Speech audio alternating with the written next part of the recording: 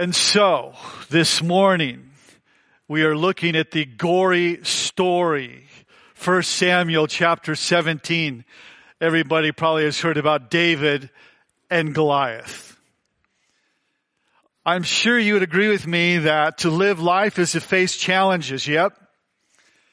And so you never know what the day is going to bring. You never know what the day is going to bring here. Some challenges, they're minor, they're inconsequential, they just put a little dent in your armor there, has limited impact on our lives.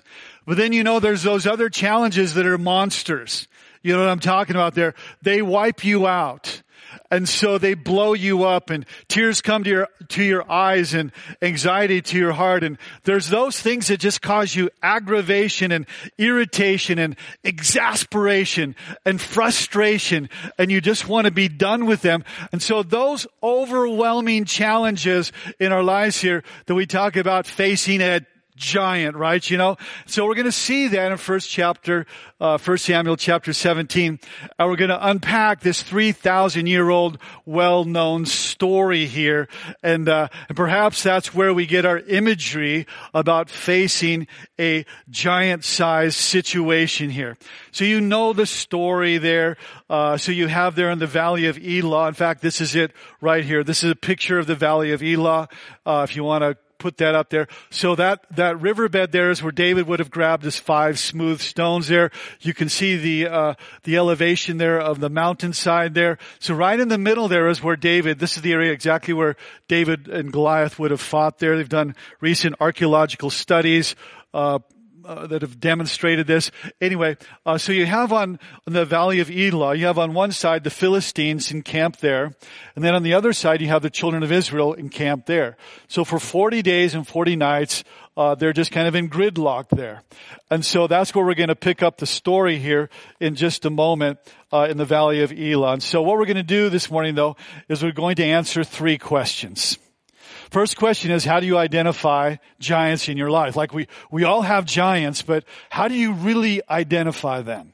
The second question that we're going to answer is this, is once you identify a giant, how do you approach a giant? And then the third question is this, if we're going to win over giants, how do we do that? 1 Samuel chapter 17, beginning in verse 1, says this. We're going to be reading a lot of verses this morning, reading from the New Living Translation. The scriptures are up on the screens, in your notes, or on your smartphone, or old school, in your Bible. So 1 Samuel chapter 17, verse 1. The Philistines now mustered their army for battle and camped between Sukkah and Judah and Azekah at Ephraim. And Saul countered by gathering his Israelite troops near the Valley of Elah. So the Philistines and the Israelites faced each other on opposite hills and the valley between them. And so this is verse 4. Then Goliath, a Philistine champion from Gath, came out of Philistine ranks to face the forces of Israel, and he was over 9 feet tall. So he was like an NBA coach's dream. This guy here, what a specimen, so he can dunk flat-footed. And so, but what a name, Goliath from Gath. Sounds like a freak show, you know what I'm talking about? And so, but in 1 Chronicles chapter 20, we read there that from Gath produced giants. There was giantism there. And if you study medical science and all, you see that over the generations, the centuries, that there has been giants, and it's part of culture. It's like, if you're new to church, like, oh, you know what? I don't think there could be a 9-foot person. Well, you know what? They're in our culture. They're in America. And so I just thought I'd show you just for fun. Here's a 9-footer that we had in America named Robert Wadlow. Then there's Andre the Giant. Some of you have heard of Andre the Giant, and he was a beast too. So this huge person. And so interesting, they have hyperproduction of human growth hormone and different ailments of the pituitary gland there, acromegaly with him, and then hyperpituitaryism with Robert Wadlow. But anyway, but the point is there's giants, okay, that there are giants, and they are legit here. And Goliath here is a legit giant. And then it talks about his armor here that is described. Verse 5, he wore a bronze helmet, a bronze coat that weighed 125 pounds. And interesting that from Gath they were idolaters and they worshipped the fish god of Dagon. And so all of Goliath's armor were like fish scales representing the god of Dagon there. And so verse 6, and he wore bronze armor over his legs there, and he carried a bronze javelin over his shoulder. So, you see he's got this full metal, head to toe, covering body shield there, about 200 pounds of metal covering him. So he seems invincible, like you can never win over Goliath. And, I think when we're starting to talk about how do you identify what's a giant in your life, giants seem formidable. Giants seem indestructible. Giants seem overwhelming and unconquerable, like you could never win over them. And so they just seem invincible, and that's how it was with him. So he's clad from head to toe with bronze there, because that's what they produced there in Gath. They were experts with bronze metal. So verse 8, Goliath stood and shouted a taunt across to the Israelites. Why are you all coming out to fight? He called. I'm the Philistine champion. And watch. And you are only the servants of Saul. Choose one man to come down here and fight me. And so ancient war culture was like this. Rather than having excessive bloodshed, they would minimize the potential bloodshed. And so what they would do then is they would pick one representative from both sides. That's what they did in these days. And so they would have one from Philistine, one from Israel here. You take your best representative there. What happened then is then victory would be imputed to the entire army. And so it was victory by imputation. Kind of like what Jesus has done for us. So verse 9. Goliath says, if he kills me, then we'll be your slaves. But if I kill him, then we will be your slaves there. So the point of that is that just pick one, okay? And so that way, victory will be imputed to the whole army there. It's victory by imputation. And so then the giant makes his appearance before Israel, and he says this, I defy the armies of Israel today. Send me a man who will fight me. And so how do you know then? First question, how do you know when you're facing a giant here? I think the obvious thing is by its effect on you. Now think about that. It's by its effect on you. What I mean by that in your notes there is that giants, they have a way that they're intimidating, okay? And they have a way of beating you down. And that's what Goliath was doing here. They make you feel insignificant. They demoralize you. They can terrorize you. And so the people there of Israel are living under this umbrella of intimidation because of the taunting of Goliath there. And so what happens is you live in fear. You live in fear of giants. And as I'm talking, I'd like you to be thinking about perhaps maybe you're the giant that you're facing here. And so Israel is facing a giant, and so are we. We're not David in the story, but situations in our life are beating us down here, scaring us to death and defeating us here. And so, and you remember last week Saul. Saul was head and shoulders above everyone else. And so that's insightful as we read the next verse 11 here. The big leader, right? Says this, and when Saul and the Israelites heard this, the taunting of Goliath, they were terrified and deeply shaken. And so fear is ruling the day here. So what is a giant?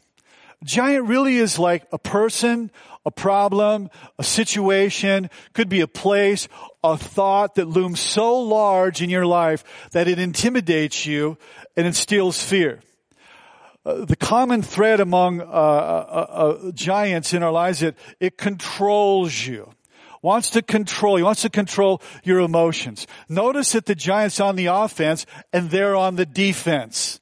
When you have a giant in your life, you're always feeling like you're unsettled, and you kind of feel like you're always on the defense there. And so giants come in all different types of shapes and sizes, and you have medical giants, you have giants on your job, giants at school, giants in the home, giants in your family or your extended family. Oh my goodness, we could talk about that. You have emotional giants. Kind of hold it back, Rod. Hold it back. So we have financial giants. We have giants of addiction. and porn and sexual, and greed and circumstantial giants there, And so they all have one thing in common though. They want to own you. They want to own your world. They want to dictate to you your well-being. They loom large here. They not only intimidate you, but they can paralyze you so that you're not able to really function, normally. And this is what was happening there. And so I like to take a moment here and just have you pause and think about that. If you were to write that down, what is the giant that you're facing here? The thing you're going to see about them too in the next verse 16, is giants appear before you with amazing regularity. Anybody know what I'm talking about? With amazing regularity. Look at verse 16. For 40 days, every morning and evening, the Philistine champion strutted, the arrogance, and he says strutted in front of the Israelite army there. And so, you're facing a giant when it shows up in the morning and it won't leave you alone at night. You wake up in the morning and there it is. At nighttime, see, it's attacking you all the time. 40 days, the Bible says, evening and day, the giant is showing up there. And so day in, day out. See, giants tend to be overwhelming. They just keep coming. That is the nature of giants there. In your notes there, it says, giants, they don't go away. They don't go away here. We bump into the same obstacles over and over again. Verse 24. As soon as the Israelite army saw him, they began to run away in fear there. See, they put you on the defensive. They're frightening there. And so what are going to be the incentives, whoever's going to fight this giant? Verse 25 says, have you seen the giant? The men asked. He comes out each day to defy Israel. The king has offered a huge reward to anyone who kills him, and he will give that man one of his daughters for a wife, and the man's entire family will be exempted from paying taxes for a year. Little IRS incentive. I'm thinking about signing up, That's sounding pretty good there. And so, but what I'd like us to see here in the next verse is this, is that David saw the giant from a completely different perspective than everyone else. And if we are going to learn how to negotiate and win over giants, we are going to have to do the very same thing. Our perspective must change. So look at this, verse 26. And David asked the man standing near him, what will be done to this man who kills this Philistine and removes this disgrace from Israel? Now watch this. Who is this uncircumcised Philistine that he should defy the armies of the living God? So David sees the giant completely different than everyone else sees the giant. What does everyone else see? What does Saul see? The big king see? A 9-foot beast there, clad in armor. What does David see? No mention whatsoever in the entire narrative about the size of Goliath. What he sees, something completely different, an uncircumcised Philistine. And this is very insightful for us because see, David saw Goliath from God's perspective, not just from a human perspective there. Uncircumcised means you're a stranger to God. That means that you're the enemy of God. And so many of us, we have these loud-mouthed, uncircumcised Philistines in our lives that taunt us and belittle us and insult us, whether in a physical sense or in our minds there. But David sees the Philistine completely different. He says, you know what? He's uncircumcised. He's not going to have the final say-so over our world here. And so if all you see is what you see, you're not going to see all that there is to be seen. And that's the problem with how we deal with giants. We don't see everything that there is to be seen. Now, notice that the children of Israel and Saul, they're so impressed and intimidated by Goliath. David was not. If we're going to win over giants, we have to learn to be like David in the story here. And so David's not impressed like everyone else here. Goliath physically, of course, he's impressive there. 9 feet tall, but David is not impressed here. And so now David sees the default in the Goliath there, a spiritual default. And so nothing is ever said about his size because he's uncircumcised.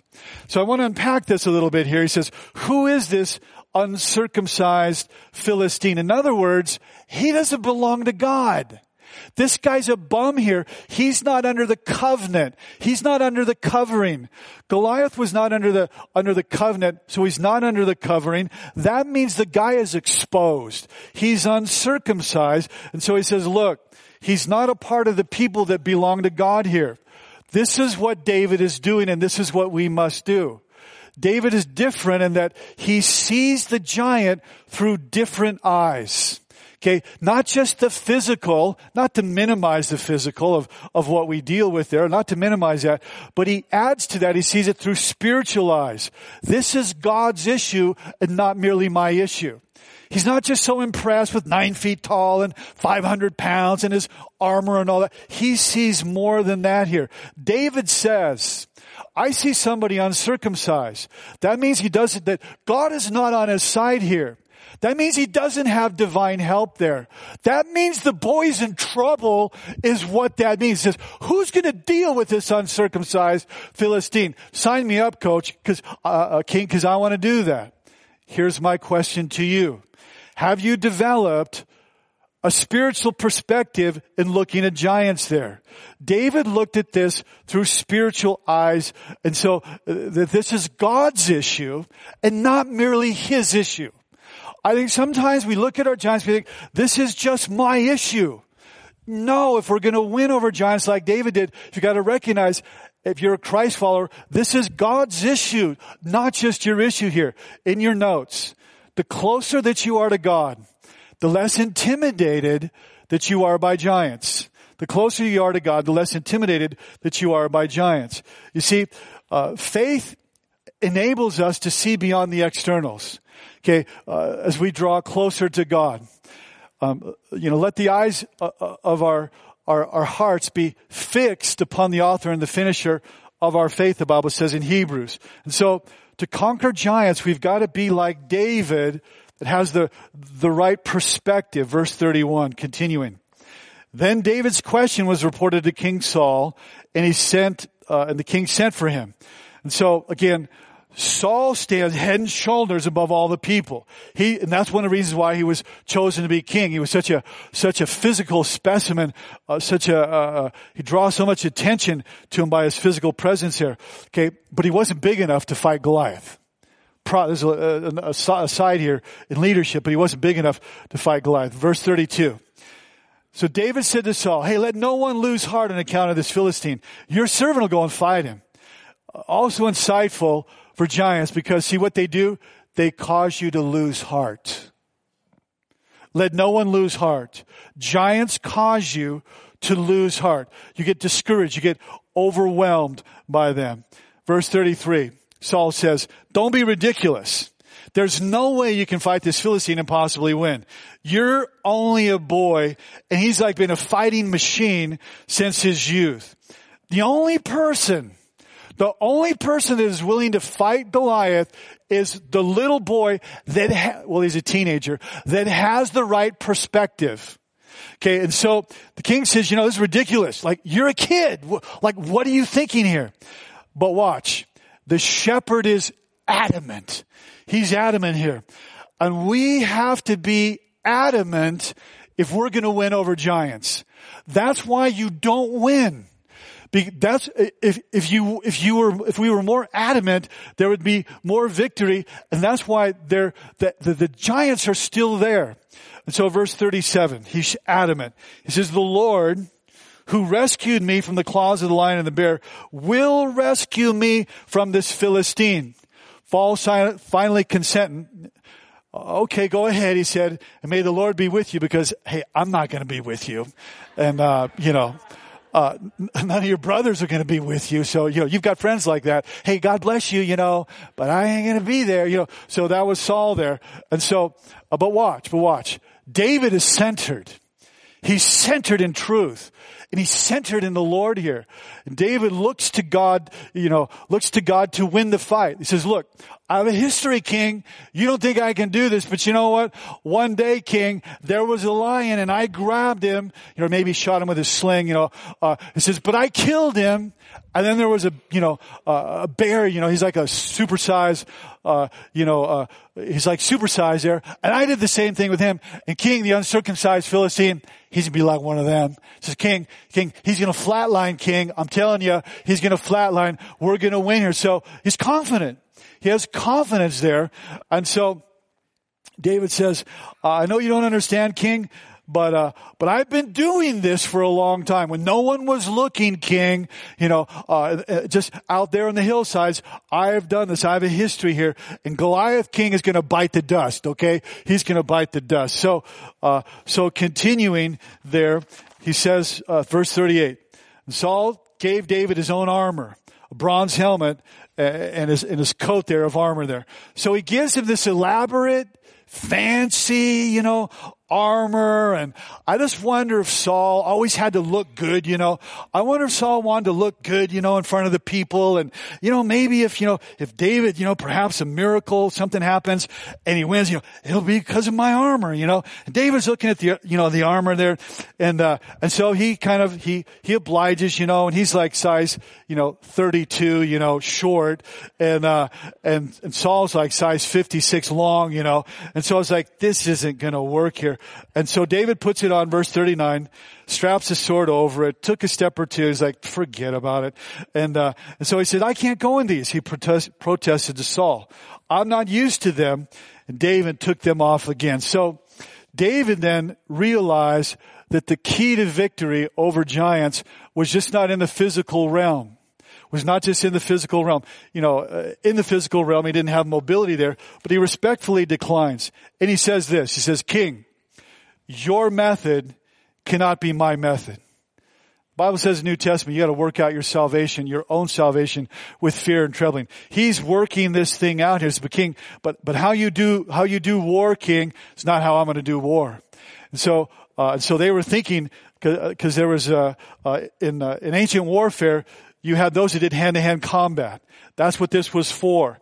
And then you had those that rode in chariots, but then you had, the most devastating of all was the archers, and even more than them was the slingers. See, David didn't have some little toy. He didn't have a slingshot. That's not what he had there. David was one of the greatest slingers of all of Israel. How do you think he protected his sheep? See, so it's amazing. You go on YouTube and you can look at modern slingers. They throw these things like there's two pieces of leather with a leather pouch. And archaeological studies have shown that these rocks here, they've uncovered a lot of them just the last couple of years, that they're like the size of a tennis ball. And they like weigh a pound. And they could throw these things like 100 miles an hour. They could kill things up to 200 yards. They would shatter bones.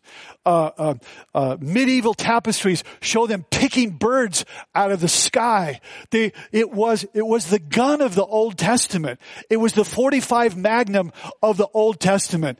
I'm not kidding there.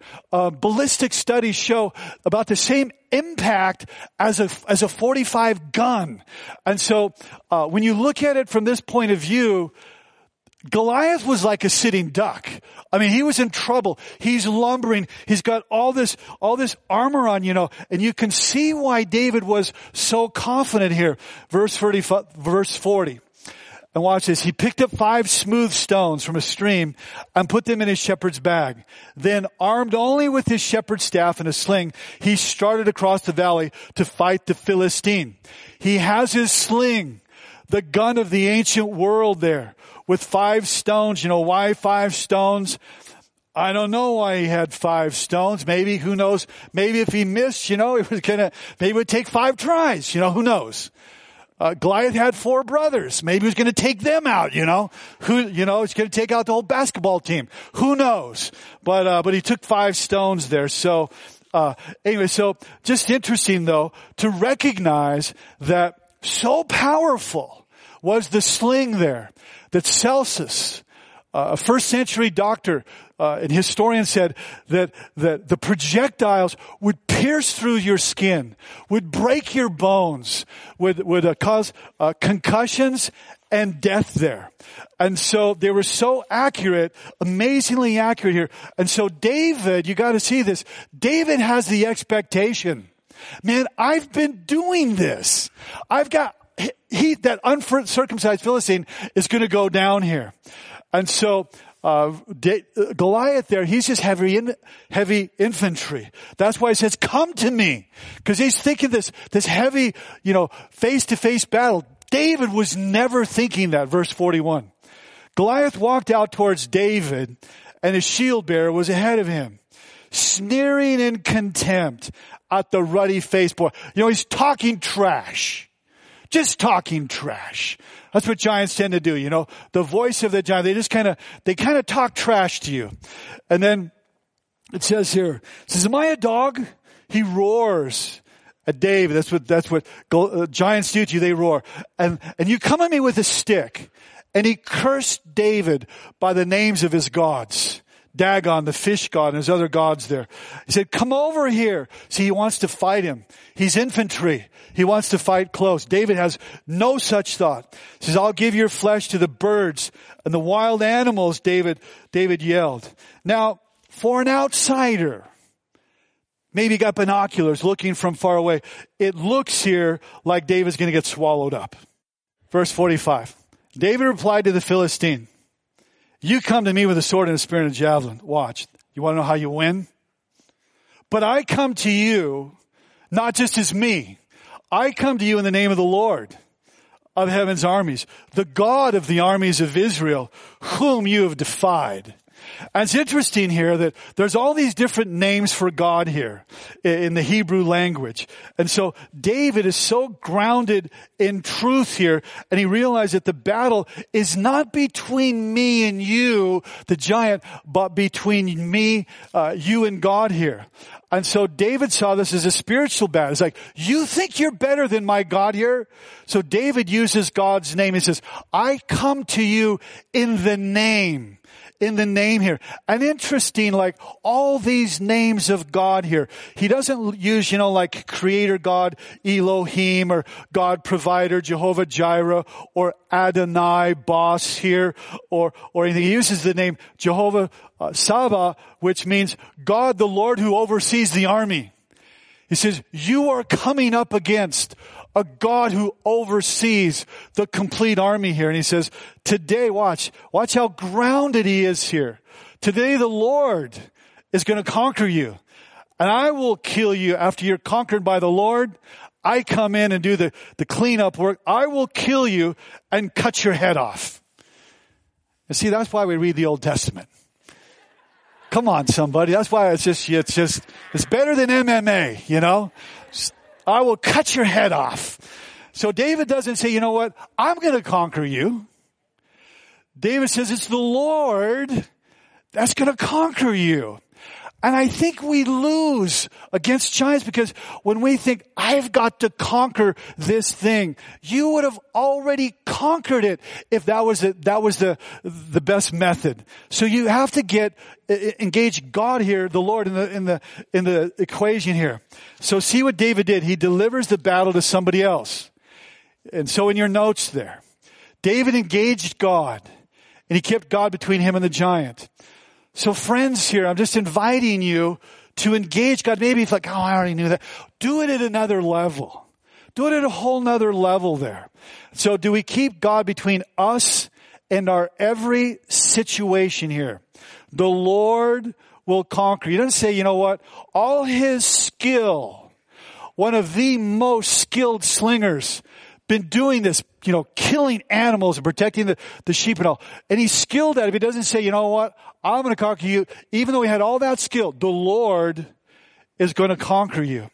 See where his trust was. And so we have to be like David here and get a giant between us, and the bully there. There's a story of a ninth grader here and true story. And he just get bullied every day. And the boy would go to school and the boy would just get bullied every day, losing his lunch money. And the little 9th grader was me. And this 12th grader would come up to me every day. And he wouldn't even say hi. You know what he would do? He'd greet me this way every day. This is my 9th grade greeting. Rabbit ears. You know what that means? Rabbit ears means you go like this. So I'm a little 9th grader. Every day I go like this. I'm not kidding. This is serious. Rabbit ears every day. You know what that means? You do rabbit ears, you lose your money. All your money comes out of your pocket. So every day, this guy I would be thinking about it going to school, crumb, I'm going to not eat lunch again, rabbit ears, and I'd see him coming. It's like I just dread it every day. And he's looming large to me. He's undefeatable there, I thought I'd run. He's on the track team. I can't outrun him, And so what am I going to do in this situation here, Well, I have this friend. I was about 115 pounds. I had this friend that went about 280. His name was Mark Leffler. And Mark Leffler loomed large, So he was my buddy on the football team there. And so no one would, you would, full beard, 9th grade, he was that guy, I'm not kidding. He was a beast, and full beard, And so you wouldn't mess with Leffler. You would be a pancake if you messed with him. And so I see the guy coming. I say, hey, Leffler, see that guy right there? Here, take my lunch money and, you protect me from that guy. And, so I kind of stood behind Leffler and, he goes, rabbit ears. And I said, Leffler's got my money. Game over. I never saw the guy again. That was it. But here's the point. It only took me, weeks to figure that out. But, so did I have a fight with him? No, I never fought him. No way. So I engaged Leffler. I kept Leffler between me and what is becoming a giant to me. That's what David did. He said, the Lord is going to destroy you here. And so when the problem looks large, look to build something into your life, the Lord there that will help you. And so in your notes there, David overlooked the problem, or he looked at the problem through spiritual eyes. He engaged the Almighty. See, you win over giants when you keep Jesus between you and the problem. You invite God, invite the Almighty into the equation here. And so you understand the spiritual nature of the situation. And so we've talked about how to identify, giants there. They loom large. They intimidate you in every way. We've talked about the approach, to giants, keeping the Lord between you and what is a giant to you. Well, I'd just like to kind of close here with a couple thoughts on how do we defeat giants, verse 48. As Goliath moved closer to attack, David ran quickly out to meet him. I mean, he's ready to fight, right? The guy's ready to get it on, okay? He's ready to fight, ready to rumble, ready to get it on. He hits Goliath and he falls face to the ground. And David the shepherd, hits him in his most vulnerable spot there, verse 50. So David triumphed over the Philistine with only a sling and a stone, for he had no sword. He didn't have any of the big stuff that the Philistine had, verse 51. Then he ran over and pulled Goliath's sword from his sheath, and he used it to kill him and to cut off his head. So he pulls the sword from its sheath there. And you know what? I could only imagine there as he, all his brothers had doubted him, everything. I just wonder, if he gave a little look, to Eliab and all the big brothers, you didn't think I could do this, or all the Israelites, or Saul, hey Saul, there's Goliath. I just wonder, I don't know, I just wonder. But then he took it and off with his head. And then, the Philistines, they're running and everything. And then David, I know it's gory and grisly, but he takes his head and he carries his head back to Jerusalem. Watch verse 54, one last verse and we close. And David took the Philistine's head to Jerusalem, but he stored the man's armor in his own tent. So what he does here is he kills Goliath. Philistines are running for their lives there. They lose. Then he takes the head of the Philistine there, the giant, and he deposits it to the priest there in Jerusalem. And so now we have Goliath's head on display. Imagine this is like a trophy case. And why would they do that?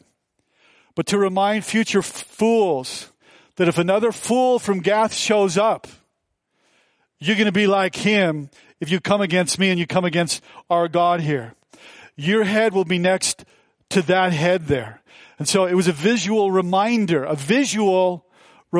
there of what happened to Goliath could soon happen to you. Now think about this here, but what it says, the other thing he does is he takes his armor. I know that if that meant his javelin, his spear, his sword, and his actual armor, but whatever, he took that, okay, imagine this, and he puts it in his house. He puts it in his house, so every day he gets up, and he's having his Cheerios or whatever, he's looking at the armor. Imagine that every day, eating his Cheerios, there he is looking at the armor of Goliath. Why would every day he need to look at the armor? What was he building into his life? Perhaps that the Lord gives victory. And the same Lord that gave me victory over that Goliath will give me victory over the next giant. You see, he remembered, the armor reminded him, the sword reminded him. And sometimes we need to be reminded. Remember, when you face a future giant, you remember how God has come through for you in the past. And you hang on to those victories. Perhaps you mount a Goliath head on your mantle.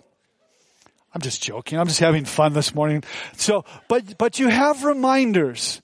And so over the years, or I would, my office, my study, I would have reminders there. And some of the reminders were stones. Stones, rocks of remembrance. At my desk that I would sit at, every day for years and years and years and prepare messages that I would give to you. And so one of my reminders, I'd have things, sayings and things that people have given to me and pictures and all. And I have rocks there, in there, rocks of remembrance, and they were precious to me, what they reminded me. So one of the ways you have victory is you remember that the Lord that helped you in the past, He will help you in the future. Right on? The power of remembering victories of the past. And so I have some final conclusions in your notes. Remind yourself that God brings victory over giants. And don't supersize Goliath. You need to supersize God. In other words, put your eyes, your affections upon the author and the finisher of your faith. And lastly, I hope you know the title of the message is Rethinking Goliath. Why are we rethinking Goliath? Because they intimidate us. Watch. But the giants are not always as powerful as they appear. He was a sitting duck before David. He didn't stand a chance before the skilled slingers. So anyway, let's pray. Father, thank you for this morning. Thank you for a great story from 3,000 years ago that is full of timeless truth for us today as we face our giants. So Father, I pray for everyone here that by your grace, if there's any doubt, that you would help them to me, identify. Maybe we don't even recognize some giants, but help us to identify them, Lord. Help us to approach them like David. Lord, help us to win. Lord, we recognize that we are frail. And we are weak, and we need you. And we need you, the Lord, to fight our battles.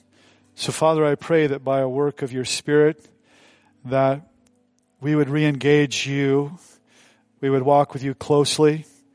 We would see our battles and see our giants as you see them. And so we ask you, Father, to come now, come near to the brokenhearted, come near to us, and help us, we ask. In Jesus' name, amen.